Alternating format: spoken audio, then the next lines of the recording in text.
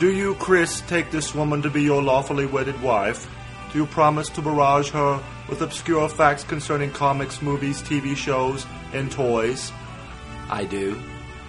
And Cindy, do you take this man-child to be your lawfully wedded husband?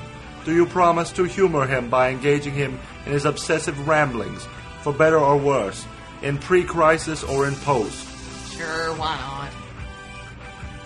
Then by the power invested in me by the High Father of the Fourth World, I now pronounce you Supermates. You may podcast with the bride.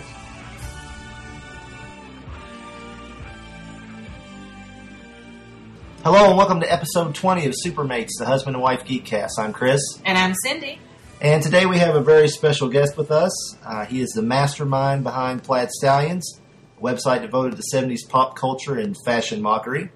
There he co-hosts the Plaid Stallions podcast with Jason Lindsay, which I highly recommend. That's one of my favorite shows. He is also the editor-in-chief of the website devoted to the late lamented Mego toy company, the MegoMuseum.com. He has even produced Mego-like figures based on the Brickman, Tooth, and Super Collector mascots of those sites, with more figures to come. In addition to all these things, he is the author of Rack Toys, Cheap Crazed Playthings, a book exploring the inexpensive items kids would beg their parents for in grocery and drugstores across the world, which is undoubtedly one of my favorite books on toys in my collection. Please welcome the very busy Brian Heiler. Hey, thanks for having me, guys. Yeah, that's the best intro I think I've ever gotten. Yeah. Well, I did write that down. I sound great. Well, we think you're great. So yeah. So we've me and Brian, unlike a lot of my other internet buddies, we have actually met at the. I think I met the whole family. Yeah. Mego meet. Was Danny? Yeah, Danny was born. Yeah, she was born one time. Yeah, one time since she's been born. So yeah, we met at a couple of Mego meets in West Virginia, and so yeah, I was just thinking about that. It's like I actually have been in the same room with Brian and had conversations face to face. So that's cool. That's a rare thing these days. It is, yeah. Yeah, that's true. Thanks to Skype. So yeah, exactly. So so I guess we were talking back and forth. Brian's actually one of the guys who gave me some advice on podcasting before we started, and I wanted to have him on the show, and Cindy and I both wanted to have him talk to him, and we were trying to figure out what we wanted to talk about. And my buddy Rob did a show with you about Migos, so that kind of killed that. Thanks, Rob. I can talk all day about them, but yeah, you are going to run into the same stories. Right. So I don't want to, It was hilarious. Chris was like, damn it, they were already on there, damn it! Rob!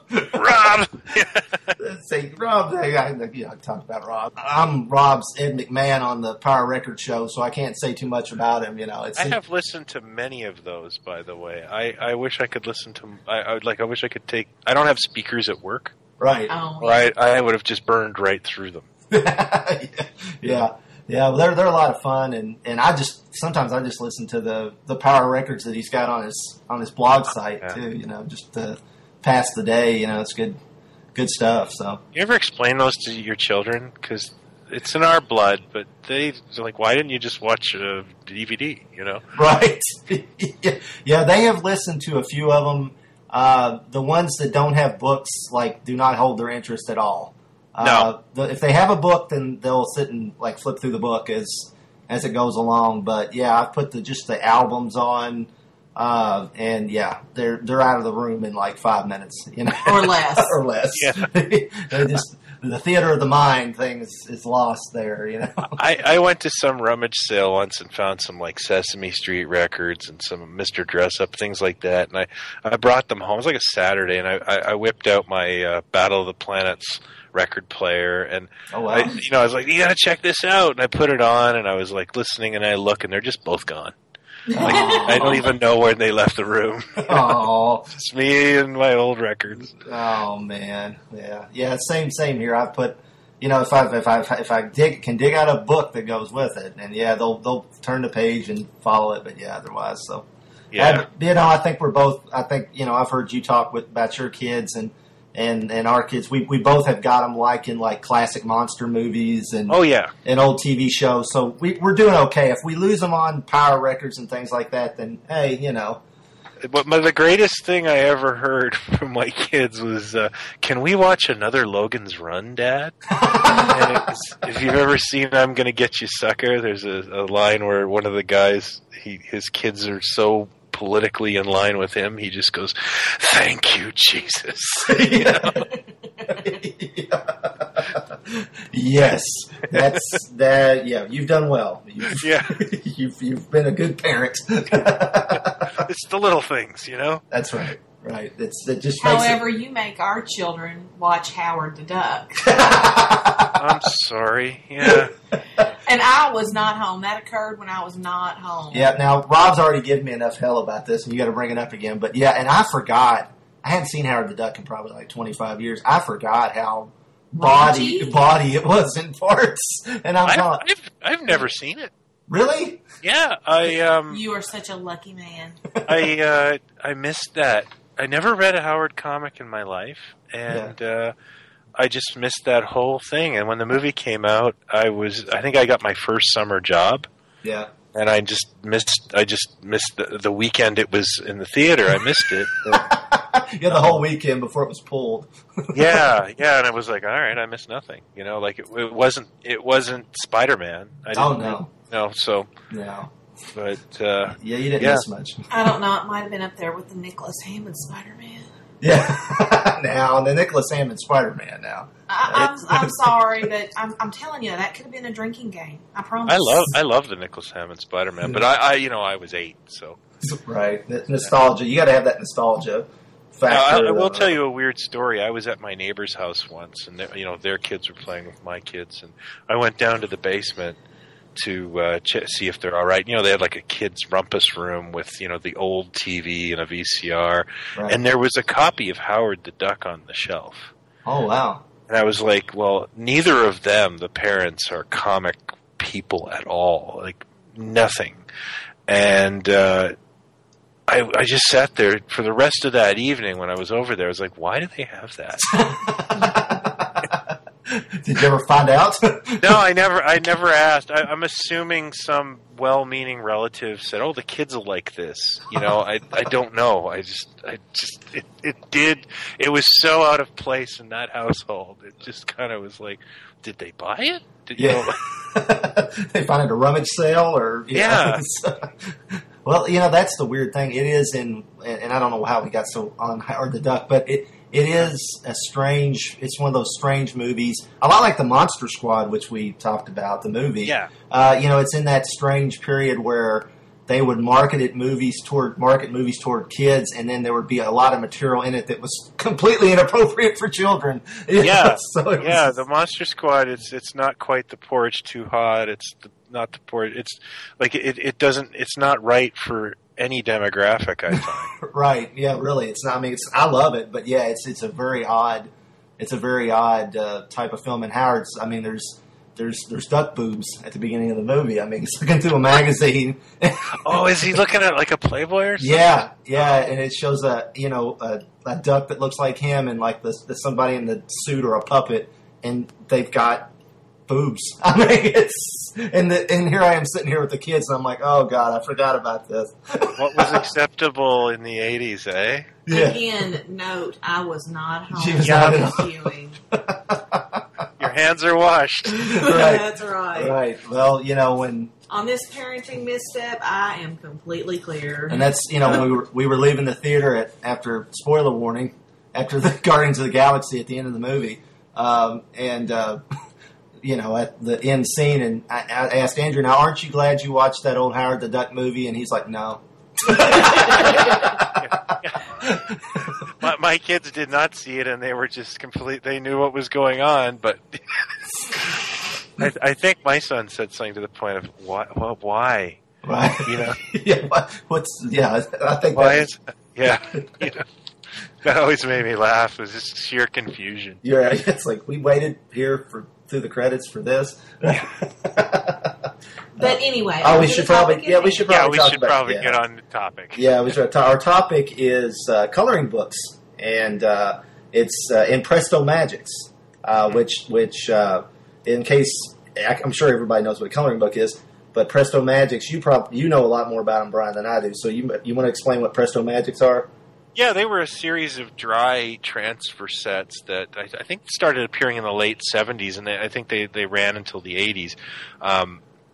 But I think the most memorable series for me are the 1 through 3, which were, my prime rub-down transfer buying years. And they ran a variety of licenses and themes. Most memorably, I think, for this podcast would be all the superhero ones they did. Right. And that's the ones I had. Yeah, I have piles of them here, but it just seems like every time I uncover one, it's one I don't have. Oh, so okay. I kind of there's some things I collect very focused, and then there's other things I collect like when I see them because they're kind of fun to just discover. Right. And Presto Magics are those like I like to find them in the wild.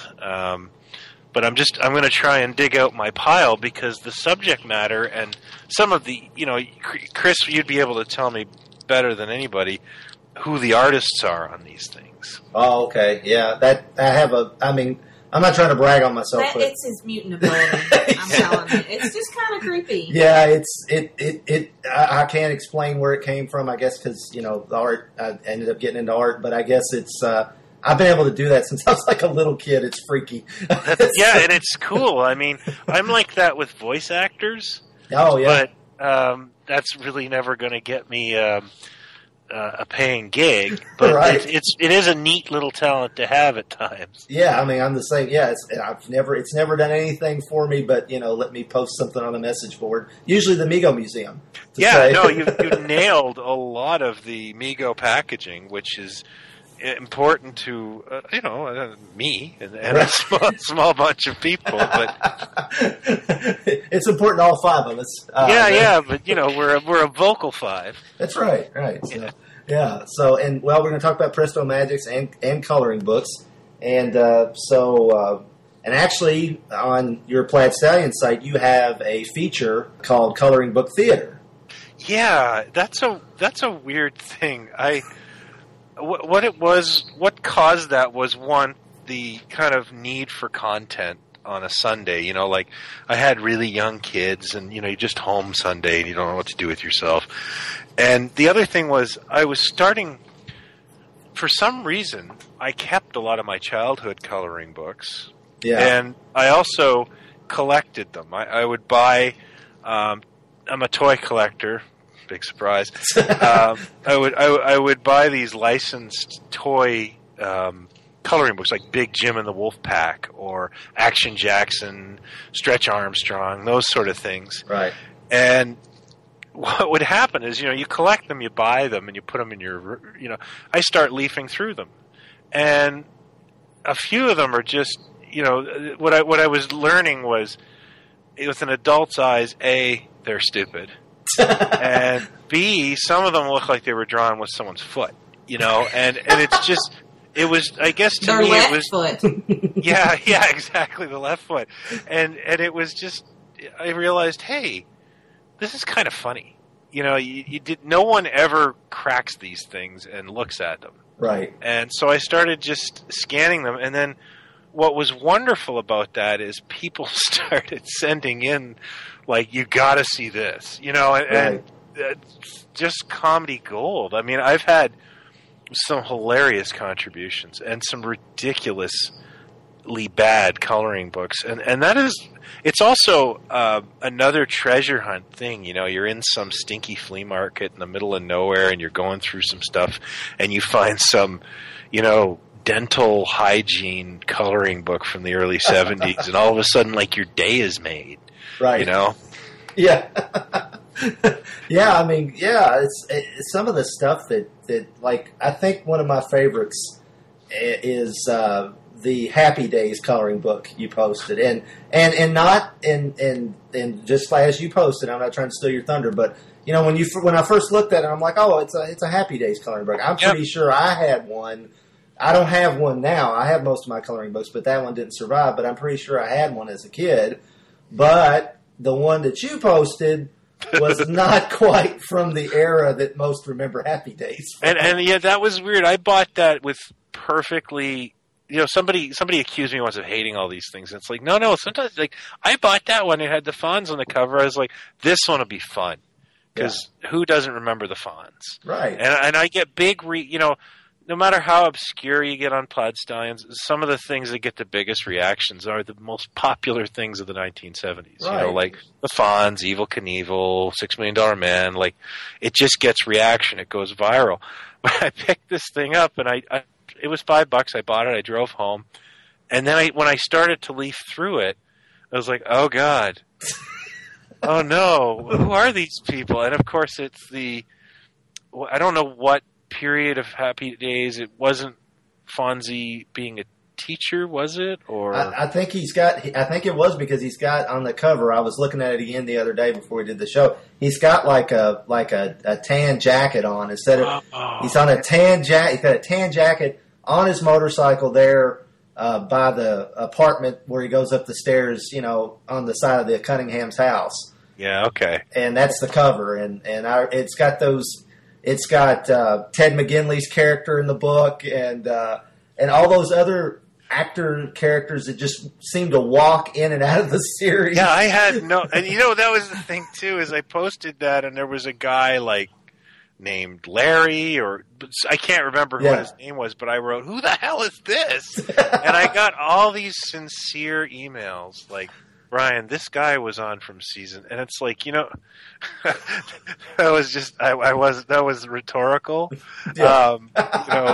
During this period of Happy Days, I was watching anything else on Tuesday night. Yeah. Well, you were probably smart. I mean, I think I was probably one of the guys that said, "Oh, I remember him. He was so and so." Which is I remember the name Billy Warlock. I don't know why, but he played somebody on Happy Days. It just popped in my head. Chachi's cousin. Chachi's cousin. Mm-hmm. Okay, so it was was that Fonzie's cousin? That part I don't know. I just know he was introduced as Chachi's cousin. Oh, okay, it was Chachi's cousin. Okay. Well, there you go. Sorry, I had a Jones for Billy Warlock. Oh, okay. Well, there you go. What a ridiculously made up name. Yeah, Billy Warlock. And you want to know why? Why is that? Because the first little thing that he was in was like a little supernatural deal, like Goosebumps for kids. Oh, really? That was his first acting job. So he took the name Billy Warlock? Uh-huh. Oh, wow. Oh. Yeah, okay. Well. But that was why. He was like 8 or 9, something like that, in his first acting job, and he thought that would be cool. Oh, okay. Well. Because his name, I forgot what his real name is, it was already taken, in the Screen Actors. And right. So he just pulled that, and his dumbass agent or mother or father or whoever said, "Oh, yeah, that's a winner." And it's made him the international superstar that he is today. That's right. I see. Baywatch. Okay. Yeah. Days of Our Lives. I was on Days of Our Lives? Days of Our Lives with Carrie. Like Sands Through the Hourglass. And he was played Frankie. Okay. Oh, okay. Well, you know what? It's been a while since college, but I remember Days. I do too. Yeah, I watched enough. Yeah, with her, she would watch it. I'd be there. You get him slightly involved, but the Happy Days coloring book was one of the, because you had me at, it's a Happy Days coloring book, and I'm like, oh God, why would they not such Happy Days? That one is definitely, that was a more recent one I did, but that one was really, really awful, and I was really doing that again, very well intentioned, like this will be fun, and it was so bad. Yeah, that's kind of like the Mayberry RFD coloring book after. Andy Griffith left. The After MASH coloring book, the Cousin Oliver season of the Brady Bunch coloring book. Yeah, rich tapestry of fail. Yeah, yeah, exactly. Another. Go ahead. I'm sorry. No, go ahead. I was going to say another one that while we're kicking ones that are just awful. Probably the worst coloring book that I saw that you've got on there, and this is at PlaidStallions.com, guys. You can go check it out. That is the Country Music Wax Museum coloring book. No argument there. And look, I'm a marginal draftsman, and I'd never say this for most of them, but I could draw this thing better. Yeah. And it is such a phoned in, like, who approved this? First of all, somebody sent this to me, and it was clear that they had saved it for years, just hoping someday there would be a venue to show this thing. and he sent me the scans, he sent me the comments. He'd clearly thought this out for years. It's obviously whipped out at every party. And yeah, it's this takeaway from some place, I'm assuming in Nashville. Yeah. A country music wax museum, which I got to go to. Yeah. And because, bad wax museums are a family favorite here. And, oh, honey, you need to go to the one in Mammoth Cave, Kentucky. Oh, yeah? Yeah. Oh, my Is it still open? Yeah. Oh, is it? Okay. Oh, yeah. Yeah. I have coupons for it from summer reading program. Oh, okay. I can hook you up. Yeah. Well, if you're over in Kentucky, you can come by. We've got one here in Niagara Falls that is just it's like, really, are you even trying? Like they have a Simpsons thing, and the Simpsons look all weird, and Bart is saying, "Ah, caramba." But yeah, this country music wax museum, this I don't know who approved this, who liked it. It is June Carter Cash should sue because the guy draws her like a mutant. Yeah. It's just like a Morlock. It's just like. And I'm a Johnny Cash fan, and I just was like, oh, that's just awful. That's awful. It's like the only person they knew who could draw was, the caretaker's daughter who was in an art class, and it's just in fourth grade. Yeah, in fourth grade. Yes. It's you got to see it to believe it. You really need to. I'll put a link, of course, on the page, and but yeah, you guys got to check it out. You cannot believe. I mean, there's almost even nothing for the kids to color. I mean, it's so minimalist. Yeah. That's the other thing is there's like no backgrounds. Right. It's and I don't know how you can really get a lot of coloring Charlie Pride. Right. Right.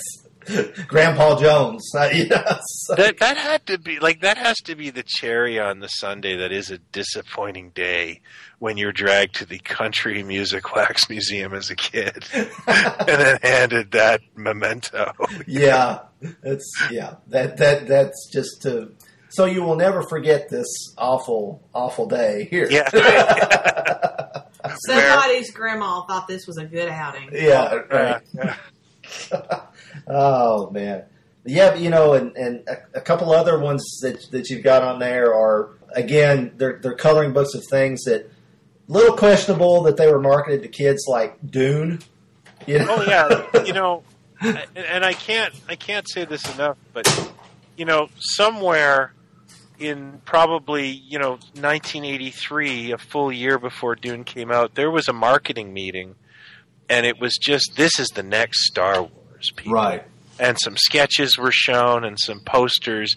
And, everybody just lined up. Yeah. This is going to be huge. It's got Sting. Kids like Sting, right? Yeah, well, and it's got spaceships and a big worm and, a big phallus, basically. And a little freaky little girl that freaked me the crap out. Well, let's not talk about the blood-sucking guy covered in boils that floats around. Like, this thing is just... I mean, I was like 14, and I was just like, this is dark. And right. Horrible. And I walked out of there, and then there were toys on the shelves, and there was this series of coloring and activity books that I swear just instantly went to a clearance center. Yeah. And believe it or not, my pal Ed, he goes Sam Noir. Yeah. He sent me a photo at a half-price bookstore this year, and he goes, "How many do you want?" And there was a end cap of these things. Oh my gosh! From 1984. Oh my gosh! From this year?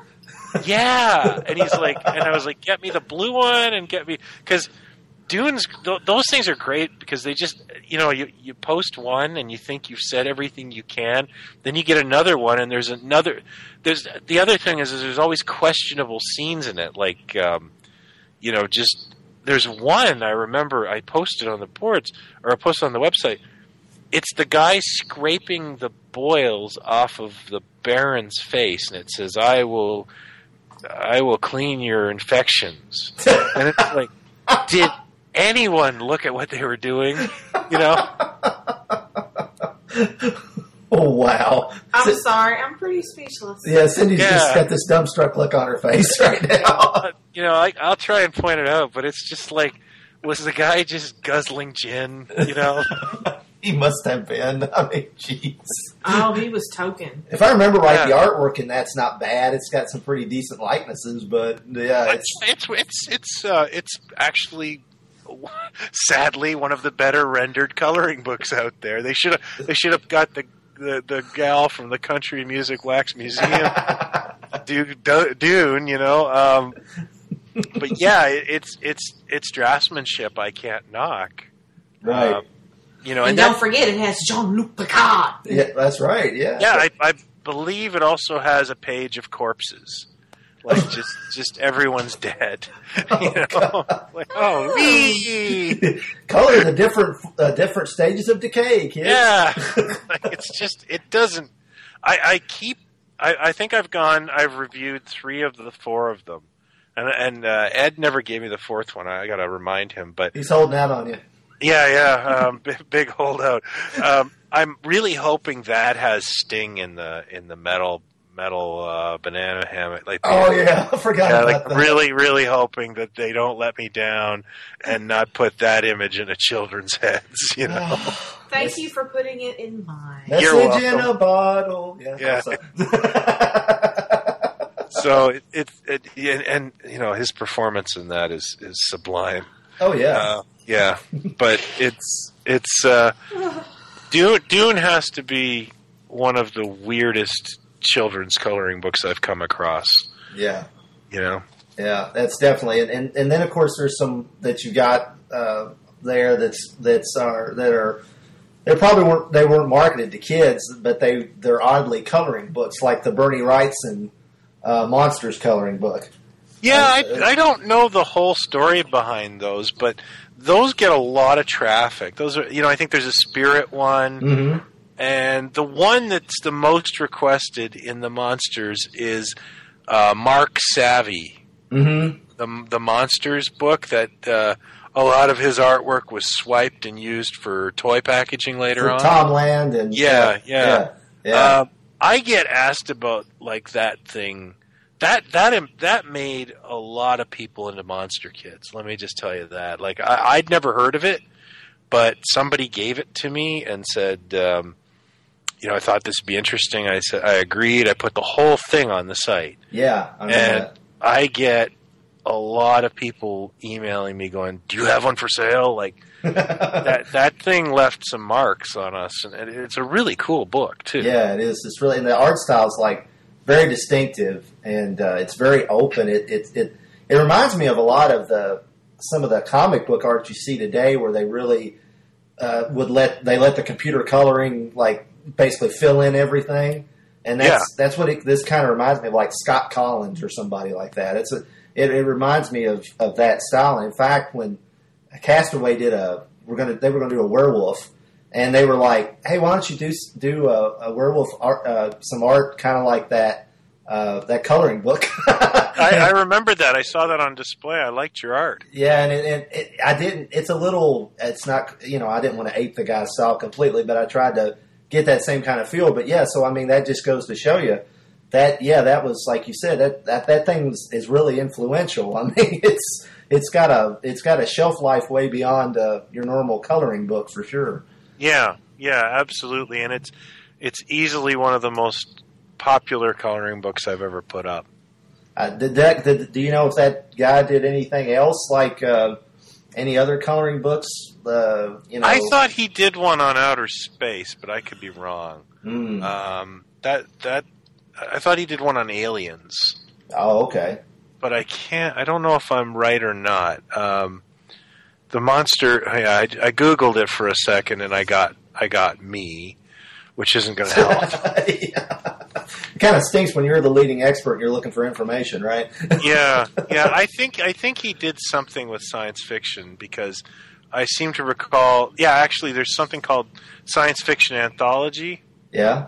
And it's got Fantastic Voyage on the cover, and it's by Mark Savvy. Oh, okay. So I'm assuming he did something else, but I'm sure that you'll get a comment or something like that from someone who knows better than me. Okay, well, if I do, I'll share it. I'd like to. We'll figure it out. Yeah.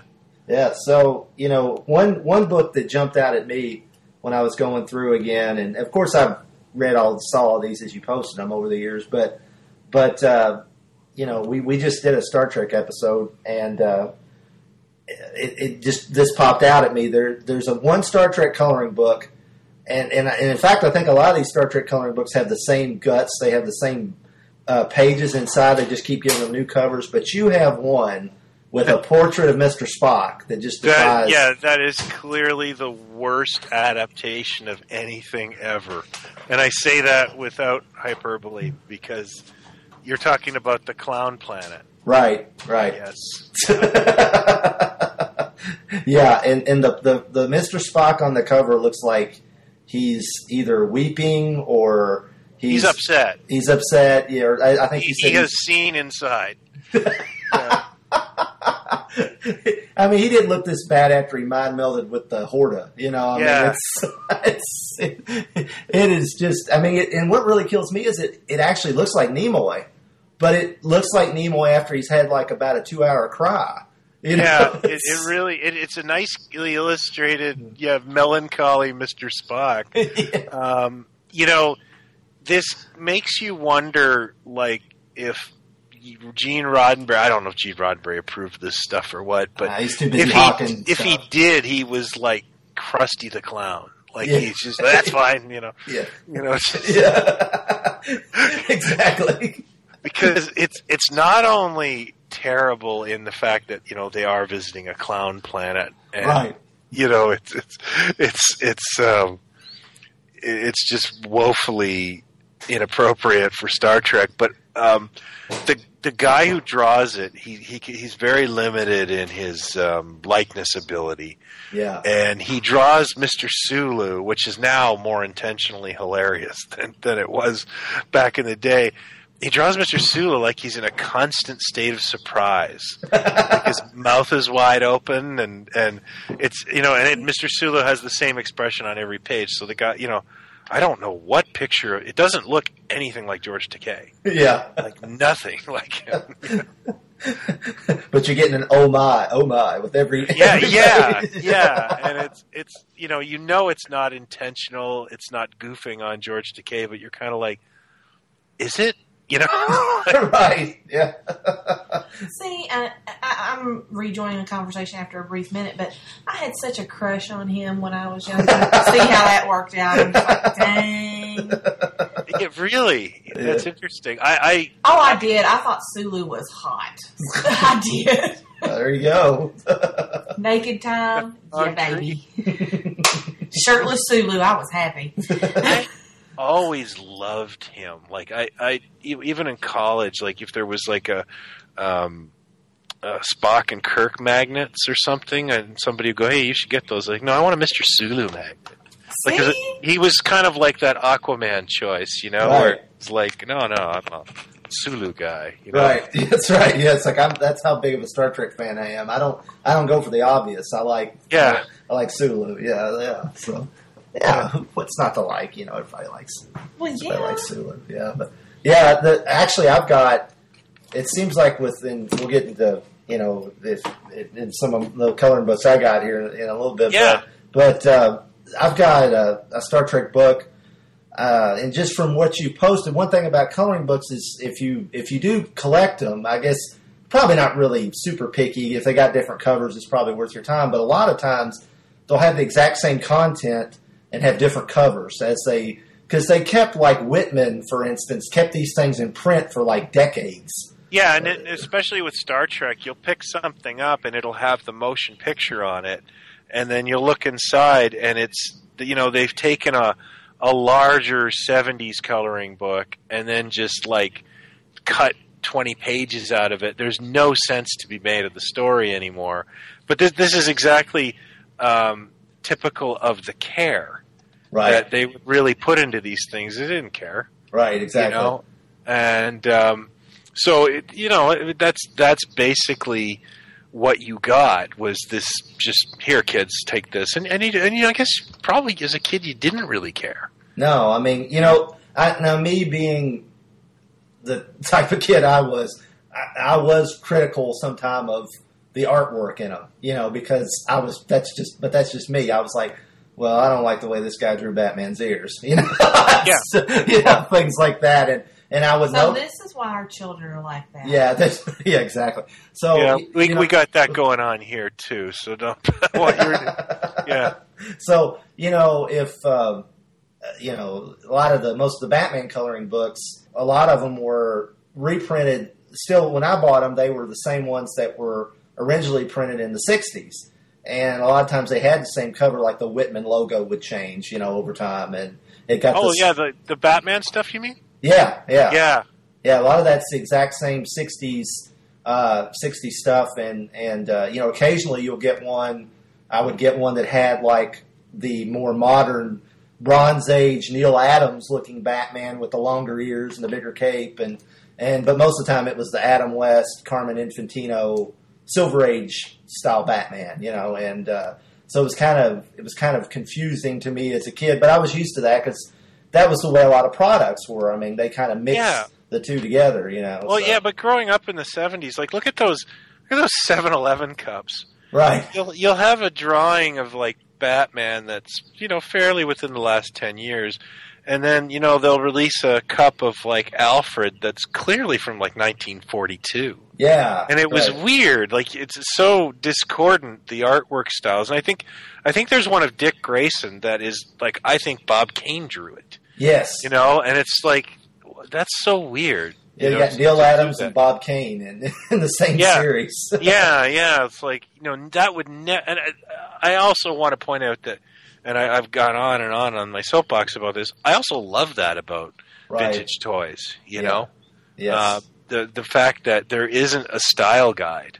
Yes. Years and years ago, a few years ago, I worked on something not unlike Presto Magics. I worked on a Justice League sticker pack. Right. And I was laying it out. I was so bummed at the style guide, I wanted to throw it out the window. Because it was black and gray. Oh, man. The two colors a kid loves. And exactly. It drove me crazy. Just to see how, you look at some of the stuff, the coloring books, the AHI toys, things like that. At least they're creative. Right. They're bright and colorful and interesting. So, I miss those days of toy packaging. Right. I mean, the coloring books, like, I grabbed my stack of coloring books that I've got, and most of them, like I said, a lot of them come from they got the same covers as the 60s, like the Batmans, and then you get up into the 70s and late 70s, early 80s, and some new ones, but there's some great artwork. There's my favorite one that I probably own is a Batman one that's got Batman and Robin. Robin's driving the Batboat, and Batman's like standing on it, like he's getting ready to leap off of it. And it's a painted cover. I mean, it's just really just Batman looks kind of like Adam West. His cape's got that kind of satiny look to it. That Adam West did, and it's just a really cool image of Batman. I mean, you just didn't get that on a lot of other stuff. But then some of them have just like a line drawing on it. But in as much as I love Jose Luis Garcia Lopez, praise be his name. I mean, we all love him, but it's kind of stinks in a way because everything by 1982, all my coloring books with the DC heroes have his artwork. It's all homogenized. There's a certain homogeny that just starts to creep in around the late 70s that while it looks kind of slick, you're kind of like, I kind of miss the weirdness of all this stuff. By the way, I'm looking at that Adventures of Batman coloring book. Yeah, it's gorgeous. Yeah, that's one of my. I mean, I used to just stare at that thing for the cover for hours just because it was so cool. And something really weird, and maybe you know this, you can help jog loose a memory in my brain. I swear I had a foam I mean, this was like a yellow foam mat. I had a Superman and a Batman. I swear it looked like, like the eggshell foam things you buy for your bed to put on your... It looked like that, except it didn't have the eggshell pattern, molded into it. But it was just that type of foam, and it had... One had Superman. It was like I think that classic Kurt Swan Superman where he's kind of flying and curling up as he's like a profile shot of him. And he's fighting a huge dragon, which the dragon scared me, as I recall, and because I was a wiener. And then there was one of Batman and Robin on the Batboat, and it was a line drawing version of this cover. Huh. And I have... and what did you do with those foams? Like, is it a play pad? Or? I guess it was a play pad. I just remember having them, and I've never honestly went looking for them because I didn't even really know what to look for them under. See, I'm kind of the opinion that it was maybe an Avon product because your mom sold Avon, and they carried some Avon superhero stuff at that time. It could have been. I really think that's my opinion. It could have been because they did have some foam like bath things and things like that. So yeah, it could have been from Avon. That's a really good guess, and it would, those are sometimes uncharted waters, right? Right. See, I mean, they're not as widely known, and Yeah. like I said, his mom did sell Avon. Yeah, it could very well have been and that stuff may have not made it into the Heroes Worlds or the the department store catalogs, so people aren't really all that aware of it. It's not really on the radar. Right. I have a buddy who just every time I see him, I'll see him at Mego Meet. He's on the Mego boards. I just can't remember his handle. Yeah. But just because I call him Corey, he'll pull superhero stuff out that I've just never seen before. Like here's a bag of DC Comics sponges. Oh, wow. You want it? And it's just, a poly bag of sponges that have Robin drawn on them. And it's like, I don't want this, but I also want someone to believe me. I want it. Yeah. Some of the stuff I photograph at Mego Meet is like complete content for Plaid Stallions because it's just wacky, Right. It's just, no one ever talks about these things. Yeah, right. I mean, it's like this is. I mean, I have this memory of the Superman map, especially because, like I said, the dragon was like this big orange dragon that scared the crap out of me. And I think eventually my mom, even if I remember right, she cut the Superman figure off and threw the dragon out. Oh no! I think so because it scared me so bad. So I was such a weirdo. I mean, I was such a wiener. It was bad. But we all have cute. those skeletons in our closet. Well, I've aired them a lot here. That I blame it all on the Wolfman. It's Lon Chaney Jr.'s fault. He traumatized me as a kid. He was such a cute little red-headed, bowl, hair-cutted kiddo. Yeah, well, we all got that haircut. We didn't have a choice. It was Thank you to us. Thank you, because my son he sees pictures of me and he's like, "You look like a girl, Dad." I said, "Son, every kid was issued that haircut in the 70s." Oh, I got glasses in like 81 or 82, and my kid's like, those are the worst glasses. I was like, those were the glasses, right? Like that was what you got. I mean, it wasn't as dramatic as like Peter Sellers glasses, but they were pretty close. And I was like, that was it. Yeah. Like. It's not like today, these slick little glasses they get. Right. It's like they look better than like ours. Yeah. They look better in glasses, which is weird, but Right. Yeah. I mean, it's exactly. I point to the Mego Batcave box, and I'm like, "Look, see this kid on this box? Yeah. That's the haircut everybody had." Yeah. You know what? I've got the Mad Monster Castle in front of me. Same head of hair. Right. Yeah. The same kid. I don't know. I don't know who thought that. I call it the Adam Rich. Because, 8 is enough. Most famous bowl cut on television at the time. Yeah, that's right. Oh man, we're getting off coloring books, but boy, are we! I'm having a blast. Who cares? Yeah. So one of the, of course, I have, me myself. I've got quite a few Batmans and. Yeah, you mentioned one that we both have, which in your show notes is Superman in the Superman. Sorry, this Missile is Base Mystery. No, not that one. Okay. Luther's Lost Land, which I did on the show, and actually that was my childhood coloring book. Okay. And that's like one of those ones. Like I never got a dud superhero one as a kid. No. Like, it's like they always got Neil Adams or the Marvel bullpen to draw those things. So there weren't any ones where I felt ripped off. The artwork's all pretty good in it. Yeah, and there's even kind of a coherent narrative to these things. Yeah, it's like that one's like almost like a comic because it's got word balloons and most of them have just like one sentence underneath the whole picture. But this one's broken up into some of them are broken up into panels. Of course, there's a lot of splashes, but yeah, it reads like a more open, like a modern comic book. Actually, it reads better than some modern comic books. Yeah. But the thing that kills me about that is it is like 47 pages of build-up to Luthor's master plan of how he's going to kill Superman, and in one panel of Superman wrecking it all. Yes. It's just like it is. Nope. That just proves Mark Waid's theory of Luthor spending $10 million to build to steal like 10,000 out of a bank or something. Yeah.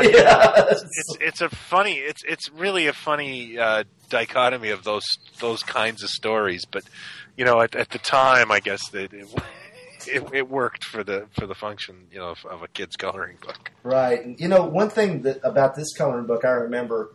These weird memories are coming back to me as I'm talking to you about this, but there's a circle on this that says a book to color, and it's in on like a neon red orange color. I swear, when I was a kid, that thing it looked like it was like 3D, like it was floating away from the coloring book for some reason. Yeah, it was. Yeah, I think I remember that too. It was.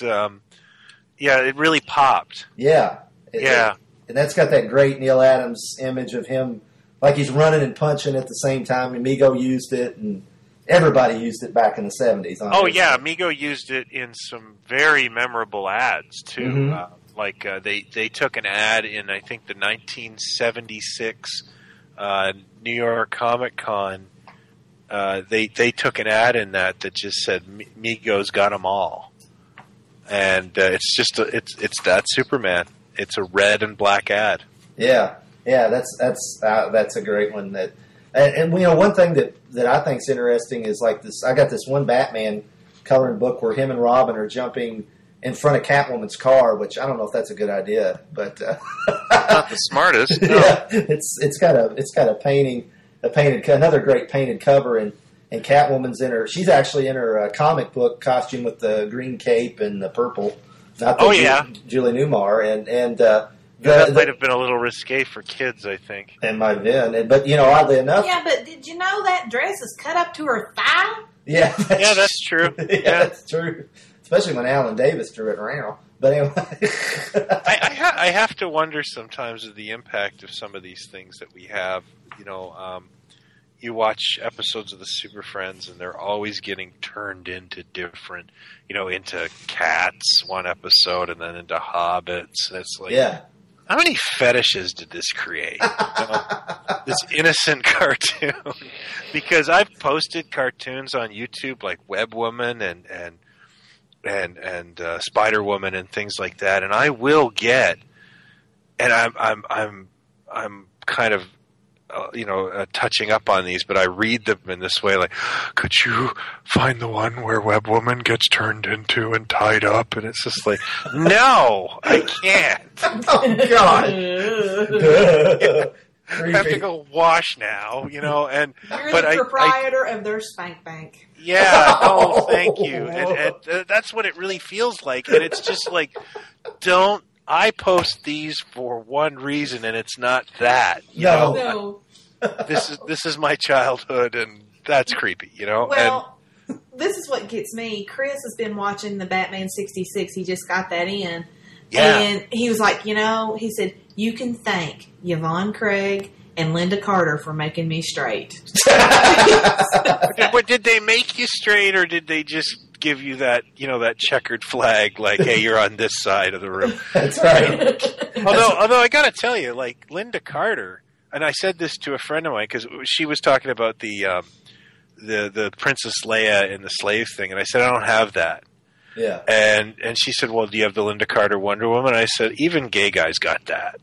Like she, she was, she unified us in our, love for her. Well, that's true. That's just different. We straight guys like one aspect of it, and I don't know. I think there's mad respect on both ends of that. Well, that's true. I think you're probably right. Yeah. Check out her fashion. I mean, come on. Yeah. Well, that's true. Yeah. Her fashion sense knows no bounds. That's right. And purple lycra rules. Yeah. Right. Well, get back to coloring books. That Batman coloring book I was talking about, it has the Minstrel as the villain. The Minstrel that everyone remembers as their favorite Batman villain from the of course, 66. Right next to Louis the Lilac. Yeah, and the Archer. Yeah, so the Minstrel that was who was that? Van Johnson, is that right? Yeah. What I forgot about that. Yeah, I think he is. So yeah, he's the villain, and even as a kid, I'm like, really, the Minstrel? Really? It's like the Minstrel and the Penguin. Okay, the Penguin, of course, but the Minstrel? I mean, so... Yeah, I'm not even a fan of the Penguin. Like, the Penguin's going too far for me. I have a really short... Like, I know you're a huge Batman fan, so this... Yeah. But I have, I go, Joker... Riddler, Joker, I'm done. Well, I like Burgess Meredith as a Penguin, but honestly, that's my favorite version of the Penguin. Beyond that, in the comics, I respect his place in the history and what an interesting thing you're saying, though. The Minstrel, he was a Greenway Productions creation, right? Right. Yeah. So he was used in that. That's interesting because that didn't happen very much. Right. That's true. I didn't even think about that because, of course, now they can in the Batman 66 comic. They're using those characters, but for years they couldn't. Yeah, the Bookworm never made it any merchandise, and King Tut and all that. So right, and the King Tut was on there a lot. So you would think if any of the TV villains would have been pulled in, it would have been somebody like him or Egghead, Vincent Price, of course. And, those guys were actually, popular to a point. With quotation marks. Well, I mean, in 1966 they were popular, But I couldn't believe, the time we live in where they, Figures Toy Company was releasing an Egghead action figure. And I bought it just because I could buy this. Yeah. Egghead, I hated Egghead, but it was I gotta have this. It's so bizarre. Yeah, I actually don't like the character that well, but I like him because he's Vincent Price. Yeah, me too. That definitely is paving a lot of road there. Yeah, I've got him too. It's a great looking figure, though. They did a really good job. The likeness is really good. I love him. I put him up somewhere, and now I can't find him. I've got so many. I'm not bragging here, but there's so many different toy packages here. Things just meld. Right. I could lose my wallet. I'm sure you guys deal with the exact same thing. Oh yeah. I forget. I forgot I bought that. Yeah. It's really bad. Well, speaking of Batman 66, we actually mentioned this on our previous episode as a hook that you were going to be on here. That you actually are credited on the Batman Blu-ray set. Yeah, that was fun. I still haven't gotten my comp copy. Oh, man. Is, it's like Charlie Brown going to the mailbox every day. But they did tell me it was going to come out after. They contacted me about some commercials, and they wanted to know about the legalities of it. And I said, well, Mego's been out of business for 30 years.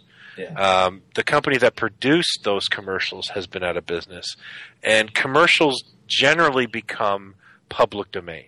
Right. There's a couple of exceptions. If you post like Marlboro cigarette commercials, Nabisco will shut you down. Trust me, I've been there. Oh, wow. But that's because they have a company image to protect. But you can't go wrong with giving Warner Brothers your commercial reels of Batman stuff because they own the property.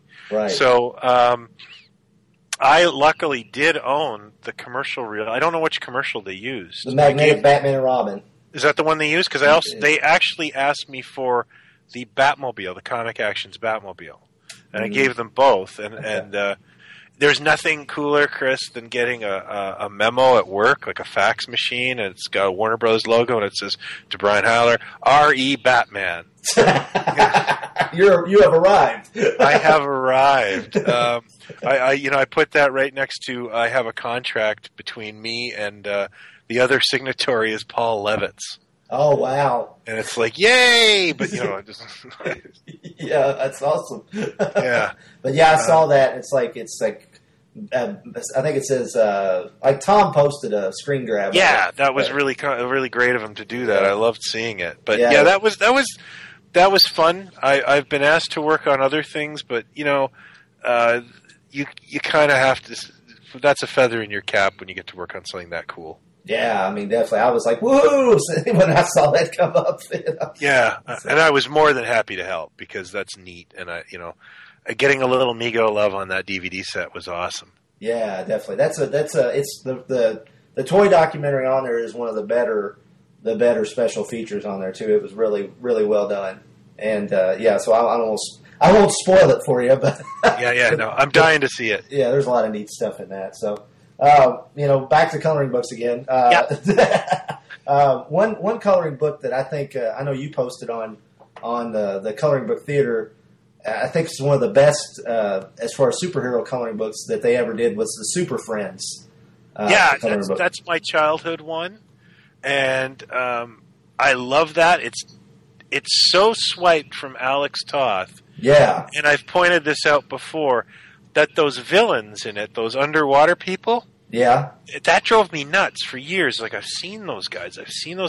They're in a Birdman and the Galaxy Trio episode. Oh. The Galaxy Trio, and it's them. And I remember when I finally, I was going through some DVDs, I was like, watching it with my son, and then all of a sudden I started flipping out, and my wife, are you okay? And it's like, no, those guys are in this coloring book. And of course, it didn't matter to her. Right. But, whoever worked at Whitman clearly got sent a big pile of whatever those turnaround sheets for animation were. Right. And those guys were in there. So I think that's really neat. Yeah, it is. And I mean, everybody's so on model. I mean, I don't think there's another piece of Super Friends merchandise where they are on model to the cartoon like this. I mean, I've got a sheet set I had since I was a kid. It's partially on model, partially just lifted. And they always start throwing in characters that weren't on Super Friends, Yeah. But why is Green Lantern standing with them, Yeah, Batgirl. I mean, she was never ever on there. Supergirl,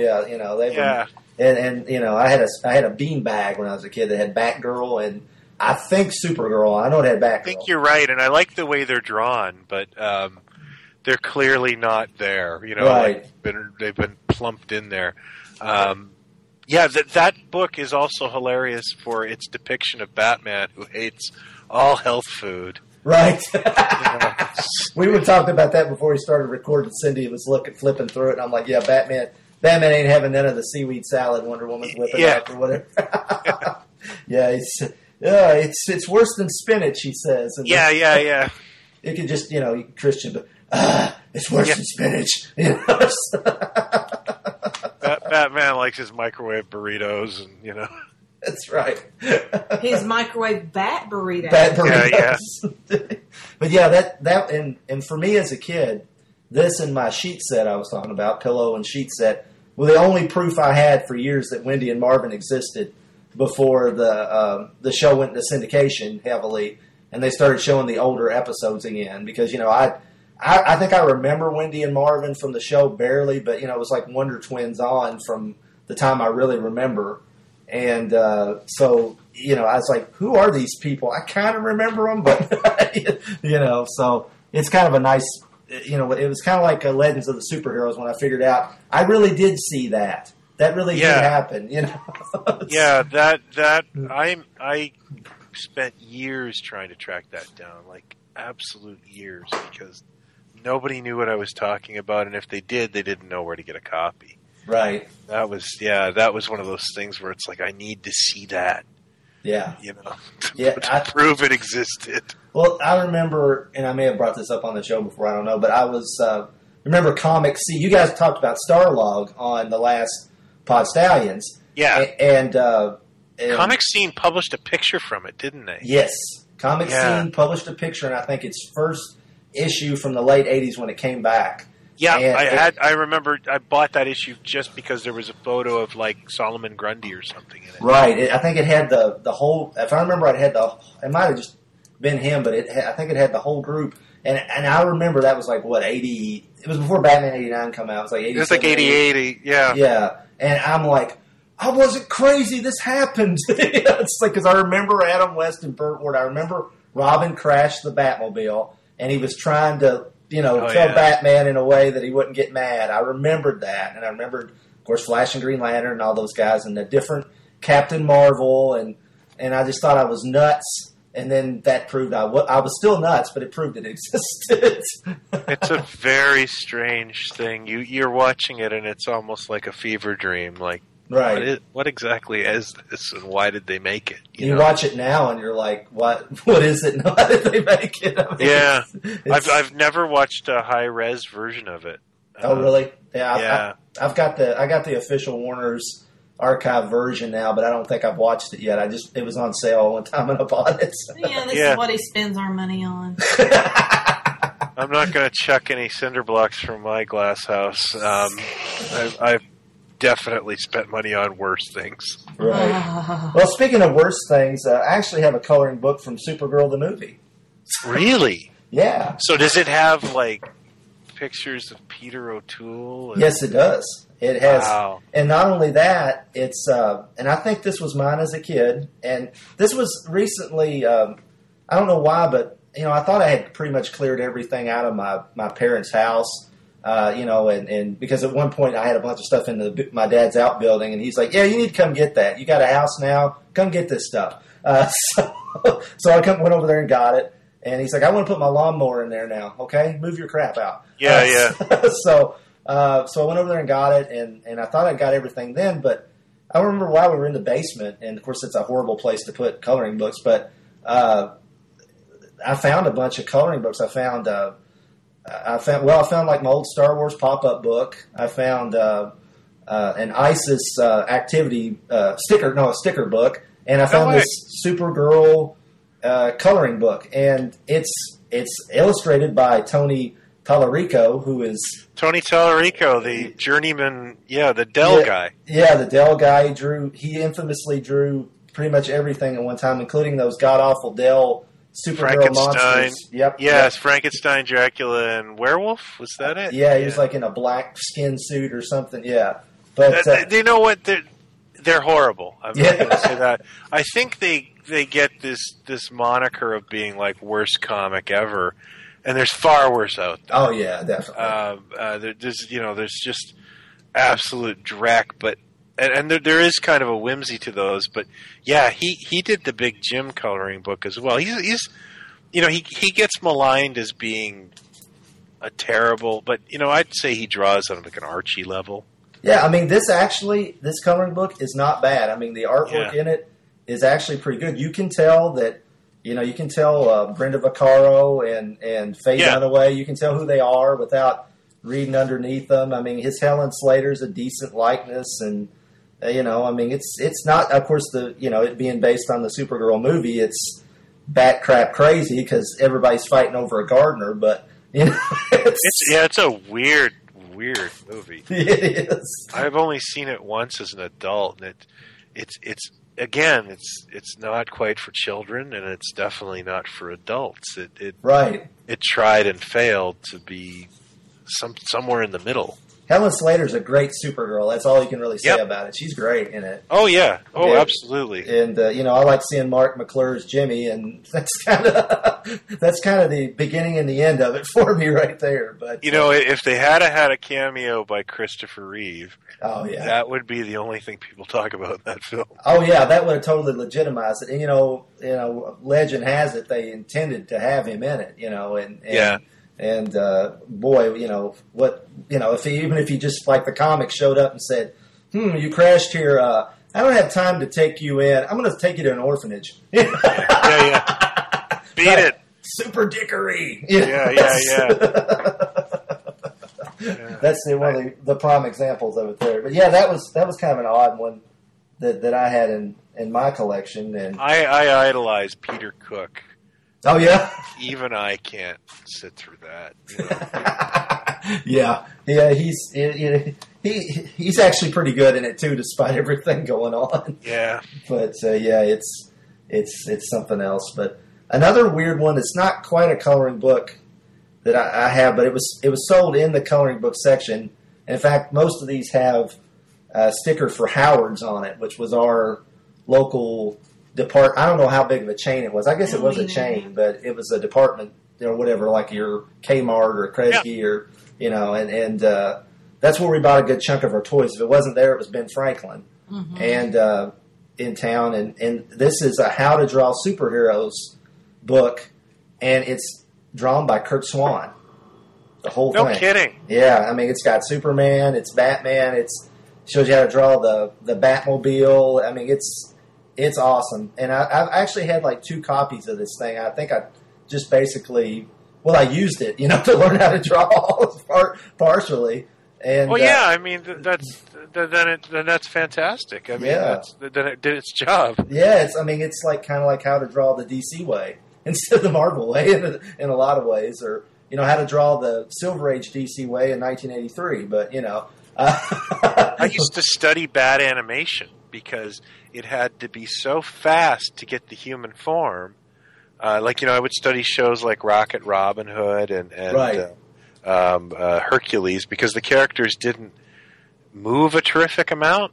Right. And they were very, quickly whipped together, and you could just see the tricks made to make a human face look fuller and that sort of thing. So I love stuff like that. I think that's fantastic. Yeah, this is from, it's a golden book. This is, I guess at some point Whitman switched everything over to golden, because I've got some coloring books that, they're the same content, but they had a Whitman logo on them, and then later they had a golden logo on them. Yeah, there's some distribution deals going on there too. And I can't remember what those are off the top of my head, but maybe Whitman was, the toy store distribution, and Golden got into the book chains or something. Oh, could have been. Yeah, that's true. Yeah.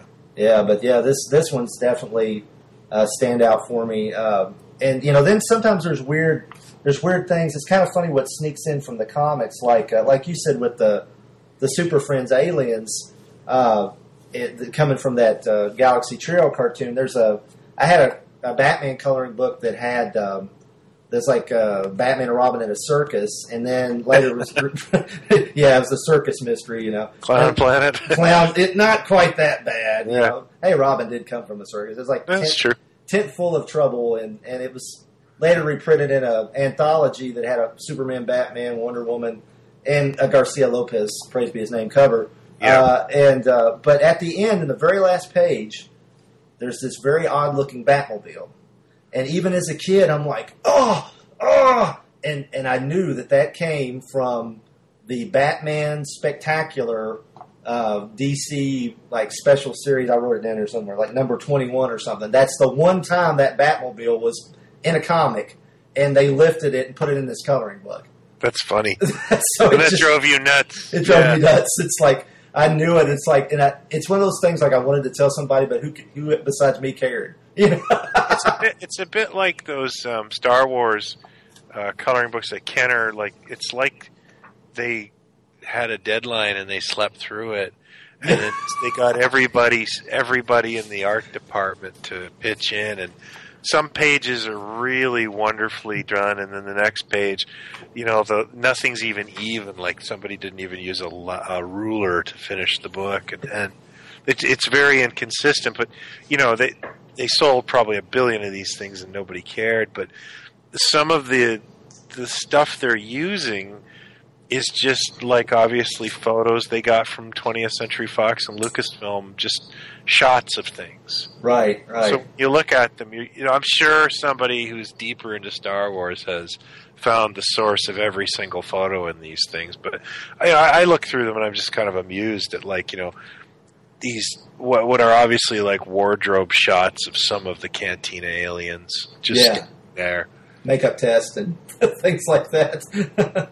Well, one thing about, it kind of, you and Jason have talked about that on Pod Stallions is, Kenner had the rights to like everything at first, right? For Star Wars, pretty much. Yeah, as a master toy license. And did they even do coloring books before that, or did they just say, "Yeah, we'll do coloring books," and then they're like, "Oh, no, crap." I think exactly that. It was like, yeah, we'll take those. We'll do that. And there was a lot of stuff that Kenner did that was just like out of character for them, but not impossible. I mean, they got it done. Right, and then they didn't have to. That was another piece of the Star Wars pie that was theirs. So, good for them. So. One thing that I won't try to monopolize. If you want to go off into some other territory, just let me know. But okay. I was going to just briefly say I've got a set of coloring books that came out. And again, these are post DC Style Guide from 1982 because I got the Garcia Lopez praise be his name covers but I got these. They're from a brand called Happy House, and these came from Happy House. These Probably came a very sinister place. yeah, sounds like a cover for the Joker or something. Just guys smoking at desks, calling each other prick. Yeah. No. But these actually came from a Mr. Bubble mail-in offer. Oh, weird. Yeah, and I remember that because I'm like, it's like, you can get this set of DC, superhero coloring books, and there's 2 Superman, a Batman, a Wonder Woman, a superheroes. It's got, of course, it's like a Green Lantern. It's got Firestorm and Zatanna on the front of it. I mean, wow, that really dates it, eh? Yeah, it's Zatanna in her weird bug head costume, And, oh, yeah. I remember that. Yeah. And then a villains coloring book that's got. It's got Cheetah and Lex and Brainiac pre superpowers. Oh, so he's not like a robot. No, he's like the old green skin Brainiac. Okay. Yeah, but it's a very narrow window. It's like from 82 to 84 these had to come out. So it says 83. So there you go. Yeah, I was I wasn't reading too many DC comics at that time. Yeah, so that would make sense. I think I was getting all grown up and reading like Kazar. Oh yeah, something back then. You're reading the direct only comic shop books. Oh yeah, I was a pioneer. So then a few years later, I got some coloring books again. These things are full of Garcia Lopez swipes. They've actually got. Praise be his name. Praise be his name. Thank you. Caught me on that. Rob would. I think I might get fired from my Power Records job if I fail to do that. What's that job paying these days? I'm not allowed to tell. That's confidentiality agreement and all that stuff. But it's actually got the Superman 50th anniversary logo up in the cover with the Superman's like coming through the circle holding the cake. And it's from 87, which is a year before that. But DC looked like they were really pushing this, and of course they were going to do things with the Superpowers line, and it got canceled. And then they did that wonderful TV special. Thanks, Lauren Michaels. I like that thing. I like honestly, now I can look at it and appreciate it besides the great clips it shows. But man, when I was a kid, that thing pissed me off. It's like they're making fun of Superman. Yeah, I was just kind of that, like settling into that kind of cynical slacker kind of thing that I was into till now. I never take. I can, even if I love something desperately, I can take, as the British say, I can take a piss out of it. I don't care, and I enjoyed that. I thought it was funny, and I was really big into Phil. Was Phil Hartman in that one? Dana Carvey was. He was the host. He hosted the thing that really ticked me off about that was there's a guy in an Aquaman costume getting out of a car. Yes. And they block him. Yes. And it's like, I want to see that Aquaman costume. That looked really cool to me. Yeah, he's got a trident, and he's getting out of the car, but you don't see him. Yeah, I remember. You see Flash and Green Lantern, and they look a lot. Flash looks a lot like Aykroyd's costume. It probably is. Yeah, and because it's Lorne Michaels, and Saturday Night Live, but. And Alex Ross, and I love Alex Ross, his head must have exploded when he watched that because his versions of the characters look a lot like a cross between that and like the Legends of the Superheroes we were talking about. The only thing I really remember about that is pick up the Nova. Yeah. Yeah, that's right. And she recently passed away too. Very sad. Yeah, I liked her. Yeah, now I can laugh. And in fact, at the time, I still thought it was funny, but I guess part of me did. But I was just, I just really expected, because they had done around that time. This TV was very little, and very little respect was ever given. And right, yeah, you'd step 1 foot forward with Superman and Superman 2, and then you'd have to take 3 steps back with Howard the Duck and Superman 3, and right. So it was hard to be up at I think the playing field changed, and look at the mecca we live in now. Right. I mean, yeah, it's like we could use a little of that humor in the DC productions now. You know what? You're absolutely right. The fun's getting just drained out of this. The only thing I can even sit through this year is The Flash, because it's fun. Oh yeah, exactly. That's a great show. I'm really enjoying it. Yeah. It is. It's just and we've talked about that here, and it's that's the one. I just tonight I went through and deleted my timer for Gotham. I was like, no, I ain't watching that. It's just too. Yeah, it's just too. It lacks irony. Yeah, exactly. It's like it's so to me, and people would get also, I love it. Blah, blah. It's just so wrapped up in how cool it is. It's that's what it. It's like we're edgy and cool and dark, and it's like no. I feel like Stewie from Family Guy should come out at the end of every scene, or when they introduce a new character, go, you know who this guy is? You know who that guy is? Right. It's just this, I get it, and kudos to those that love it. I'd love to be pleased with it, Right, me too, that I view it as a failing of mine, Right. Well, I wanted to going in. I wasn't super excited about it, but I wanted to like it. And I gave it. I feel like I gave it a fair shake, but it's just not appealing to me, And yeah. And I'm with you. When you got the guy at the fabric store, turns out to be Crazy Quilt in 15 years, and then you got a problem, So, yeah, we get it. I've never loved interconnected early universes either. No. I don't need everyone to know each other beforehand. Right. That's a cute one-off story once in a while, but not everybody has to. It all doesn't have to get so compact in a universe, Right. And speaking of compact and reversing it, I just wanted to kind of touch upon a coloring book, because I know we're winding up here. Yeah. The Parks Run coloring books. Do you remember those? The giant. You'd get them at Christmas or on birthdays. Yes. And I had the, Christmas of '78. My aunt came over and brought me the Spider-Man versus the Man-Wolf. Oh yeah. What was Man dash animal name in the '70s? Because I was big into Man Bat. Yeah. Man Wolf was really cool, and but that, I'll never forget that coloring book. I don't have it anymore, but I'd like to track it down. Yeah, I mean, you got to wonder how many of those have survived, because they're just so huge. Where did people even store them? I haven't ever even really looked for them. I had a couple. I had Superman the movie, which, was, nice to color the pages of people falling to their doom as their planet explodes. Yeah. I mean, it was just like pages of people falling, just like in the movie. It's like, oh, there's the columns. The big crystal columns are shattering, and people are falling off of them. And I want to just point out that a page of Krypton requires very little coloring. Right, exactly. It's pretty much white on white. So, done. Well, you could get carpal tunnel coloring those pages. I mean, they were so huge. I mean, they were daunting in a way, because these were made by who? Parks Run, right? Is that what you said? Parks Run? Yeah, Parks Run, yeah. I remember I never had it, but there was a Hulk one. There was a drugstore in town, J&R Drugs. Remember that? Oh, yeah. And they had a lot of cool stuff in there. That's where I got my Batman talking alarm clock, which you put on the Plaid Stallions before the catalog page.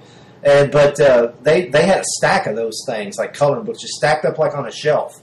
And I remember they had the Hulk, because they didn't have any place else to put them. I remember the Hulk, And I remember looking at it, and I just remember thinking how huge the Hulk was on this coloring book. And again, it was kind of like, that's a little scary to me, because I was. You just reminded me that I actually was at a store one day, and when I was working on Rack Toys, a friend of mine has this cavernous store, and he just let me come in on Saturday, set up a rig, and shoot anything I wanted in the store. Oh, cool. And he had that Parks Run Hulk catalog, or coloring book, and I did take photos of the interiors to use on the site, and I never did it. Well, now there you go. It looks like I should dig it out and get some content. Yeah, there you go. I'd like to see. I don't remember what the inside looked like. So yeah, there's a new coloring book theater. Yeah, I will endeavor to do that for the weekend. Yeah, cool. Yeah. I got a kind of funny story with a Batman one I had. I had a Batman and Robin versus the Riddler, and it was one of those giant park run, and the cover was by Ross Andrew, I'm pretty sure, who, of course, famous comic artist, did a lot of DC covers and stuff back then. I love that guy's art. Yeah, he did this Superman Spider-Man tabloid, Mm-hmm. Yeah. And so I had that coloring book, and I colored on it and this and that, and this was early, probably like very early 80s. And I come home one day, and like the cover, when I don't know how long it'd been like that, but I noticed the cover, the logo had been cut off the cover. And I asked my mom, I'm like, well, what happened to my coloring book? She's like, I don't know. I was like, well, something happened to it, and I was probably like 6 or 7, and I couldn't figure out, well, what happened to the cover of this coloring book? A few months later, Christmas comes around, and my cousin, who's quite a bit older than me, he was probably in his late teens, early 20s by then. He was a crafty guy. He had made me one of those pegboard clocks from the craft store, and he'd taken a huge Batman logo and put it up in the corner because he knew I loved Batman. And guess where that logo came from? So thanks, Joe. I love the clock, but he was crafty, but not terribly sneaky. Right, and my mom wasn't. He's probably like, hey, Chris got something with Batman's name or a picture on it, and she's probably like, he's got that giant coloring book that keeps getting in the way. I'll go cut the cover up. Everyone knows a comic collector doesn't mind when you take the scissors to their stuff, Of course not. Oh, no. So easy going about that. Right, yeah. You brought up Spider-Man, and we've been talking about DC books. I don't think we've talked about Marvel much. Real quick, I had a couple of Spider-Man ones as a kid, and about everyone I had seemed to be drawn by the same guy. I don't know who it was, but there's one where like two Spider-Mans are fighting each other, so it looks like the Clone Saga on the front, or the Nicholas Hammond Night of the Clones. It's like I love Night of the Clones. Yeah, everybody. Love his amazing acting in that one. Yes, you. Peter, and I'm you, and you're me. Again, I'm telling you, it's a drinking game movie. Yeah, you could make it into it, but yeah, you could. Well, I saw Night of the Clones probably when it aired. Me too. So yeah. It left an indelible, like, this is so cool. So I don't know. That'd be like kicking a grade school teacher now. Like really hard to knock that down. I can imagine, watching it now with fresh eyes, you wouldn't be so impressed. But right. Again, I love my husband very much. It is a measure of my devotion that I sat through that. Yeah, my wife utters a phrase that I hear it all too well when I put stuff on. She goes, "Well, I'm going to bed." Yep. But so that's the episode everybody remembers. That's the one that pops in your head. But something happened. Right, exactly. It wasn't just some guy in a turtleneck, with really tight pants. A turtleneck and a sport coat. That was like the bad guy look of every television show in the 1970s. Right. Yeah. I mean, Wonder Woman, $6 Million Man. Well, heck, $6 Million Man was wearing that. So yeah, it got a little hard to figure out who was who. Especially when he got the mustache. So, one thing, real quick, there was a Captain America coloring book. I think it was a reprint from the 60s because it had a story adapted from the first Batroc Zalipa, Batroc. Oh, no Zalipa. kidding, eh? Yeah, it's got Batroc and Agent Carter, Sharon Carter and all that, and that was my introduction to Nick Fury and Bucky. They're both in this coloring book, and I had no idea who they were. Who's the guy with the eye patch? Why is Robin in this coloring book? What I love is that, sometimes your little kid logic kicks in, and you try to explain a character to yourself. Right. You'll be like, this must be Captain America's son, or, right. A younger version. And, of course, you think back to that when you're an adult and go, what was I thinking? Right. Why didn't I just take the most logical approach to this? Right. But that's being a kid, right? Right, exactly. And sometimes it's hard. You'll still remember that, especially if it's a more obscure character. You'll still remember the way you thought of it as a kid. Sometimes it'll come back on you. Yeah. For years, I've said characters' names wrong for 30 years. And yeah. I had that Batman omnibus, that Batman from the 30s to the 70s. Yes. And there's the one where the Joker kills all those guys, and I think it's the first appearance of the Joker, and he kills them with the Joker smile, and all the characters are saying grotesque, oh, it's grotesque, and I was probably 6 when I was reading this, and I did not know how to pronounce that word or what it meant. So, I figured out what it meant, but I was calling it grotesque. and I would honestly use it oh, that's grotesque. And I don't remember when the comeuppance came, but it was hard and fast. Right. I got the same story from, I had a book on Universal Monsters, and from the Scholastic Book Fair, and it covered the Wolfman, and it talked about Gwen Conliff's antique shop. I read it as Antiques. Antiques, yeah. Antiques. My sister still says Antiques, yeah. Antiques? Yeah. So we're not alone. So No. You knew I was going to tell yeah, that, Cindy was going to tell it on me if I hadn't. I was sitting here waiting. I was waiting. That's the beauty of a marriage, isn't it? Yes, it is. For years, I had to stop myself from. I had originally said teen. I got to remember how I used to say it. Not Teen Titans, but Teen Titans. That's the way I said it. Teen Titans. Like I'm biting while I'm saying it. I don't know where in the world I got that, but it was years. It might have been even when maybe it was when the cartoon came out. I don't know, but it took me a few years to figure out that's not how you say it. We'll get to Presto Magics. We got to get to Presto Magics, or we're going to run out of time. But we may want to actually leave that for another time. Okay, well, because I don't. I've got a lot about it, and I don't think I could do it justice, to be honest with you. Oh, okay. Well, I'm sorry. I didn't mean to. No, not at all. It's just I'm starting to, boy, I'm not the man I used to be. I'll be honest. I'm doing the Jelinek right now. Yeah. I apologize, but I'd love to come back and sure. do a full-on Presto Magics, maybe talk about color forms, that sort of thing. Oh, yeah, that'd be awesome, yeah. Yeah. I just, there was a lot of gold to be mined in the coloring book discussion. Yeah, I mean, I hope I didn't, go too long about what I had here, but, I had a great time, and, I think we had a really good talk, so, I mean, it sounds great to have a sequel with coloring books and color forms of Presto Magics, because I've got a ton of color form stuff still. See, I didn't have that. I did not neglect a child. I'm sorry. Well, I don't think you got a ton of those as kids. You may have gotten one or two at the most.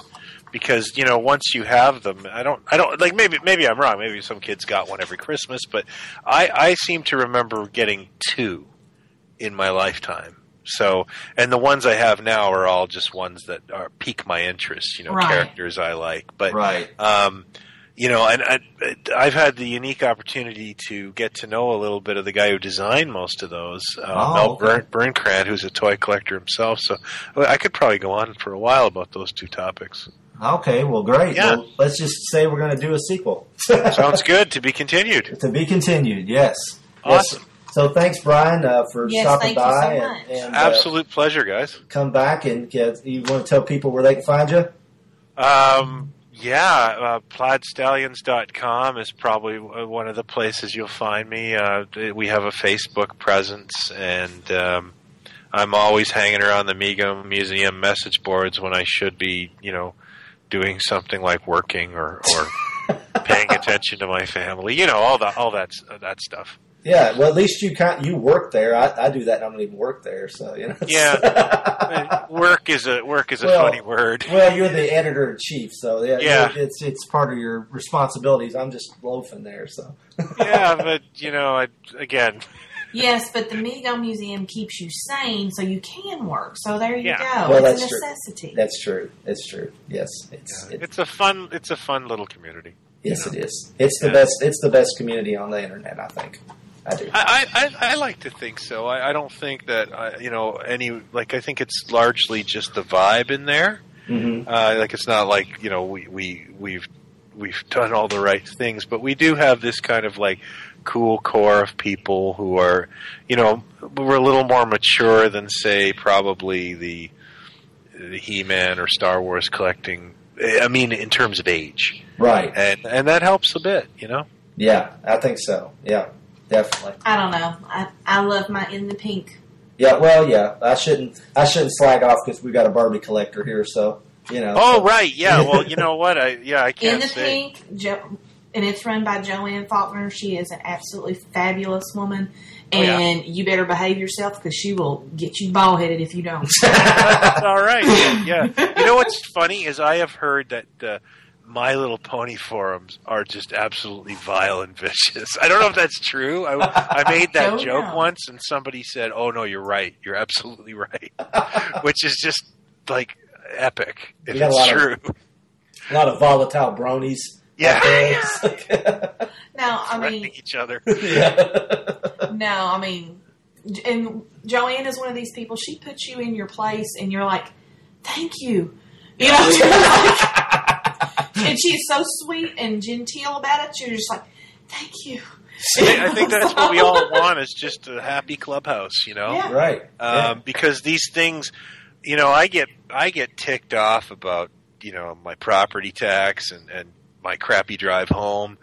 I don't want to get ticked off about this stuff. Like, if I get an Adam West Batman doll in the mail, that should just be like all good news, Right. Yeah. And I don't, I mean, I can't believe I own that now, Right. And so, and it was $25, which is crazy cheap in my opinion, and Right. I don't have a bone to pick with it. If I don't like something about it, I'll change it. If I don't like the packaging, I'll happily make my own. Right. There's joy in that. It's all, there's reasons guys go down to basements and put on a conductor's hat and drive a toy train in a circle for hours because it's a happy place. Right, exactly. And that's what this all should be, Yep. Find your happy place. Yep. Yeah. Find your joy, as my buddy Shag says. Find your happy place. So, Yeah. Right. Yeah. So, we'll save the color form and Presto Magic talk for another time. So, thanks, Brian, for stopping by. Thank you, guys. Yes, and, thank you. I'll talk to you soon. Okay, see ya. All right. Take care. Supermates is a Franklin & Franklin production in association with Bugaloo Enterprises Worldwide. The fictional characters and events mentioned in this show are trademark and copyright their respective owners. Likewise, all audio clips are copyright their owners, and we mean no infringement by either. Thank you for listening to Supermates, the husband and wife Geekcast.